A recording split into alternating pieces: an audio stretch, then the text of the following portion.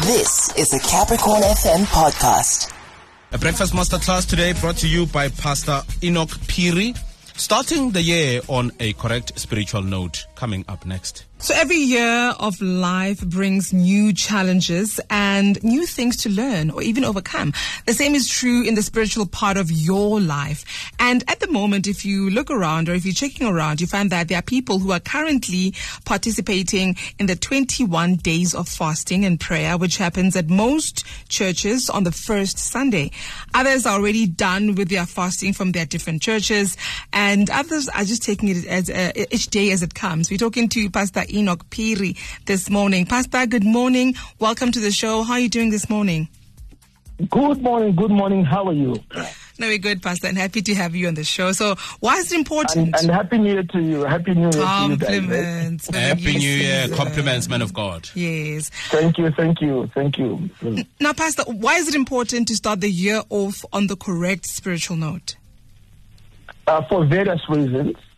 One of the reasons is from Mark chapter 9, verse 24, where the Bible says, this kind comes out only by prayer and fasting. In other words, when you begin a year, it is better for you to begin with prayer and fasting for various reasons, which one of the reasons is fasting will make your spiritual ears more acute.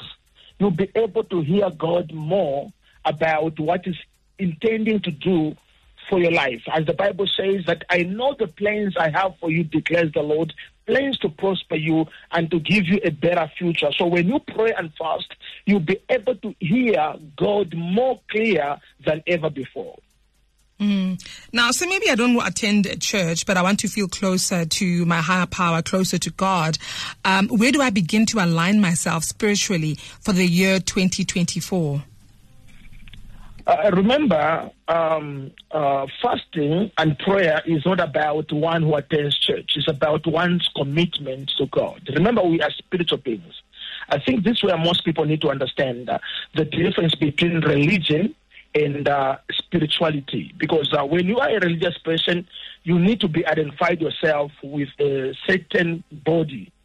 Then when you are spirit-led or you're a spiritual being, you'll be able to align yourself with God. So prayer and fasting has nothing to do whether one attends church or not, but has everything to do with one's spiritual consciousness of, number one, of who they are, number two, of who God is, and number three, what their destiny holds for them. That's what it is all about. So in order for a person who says, I don't attend church, but I want to be aligned with God, my question would be, do you believe in the Bible? If one says, yes, I believe in the Bible, then I'll say, just say that little prayer.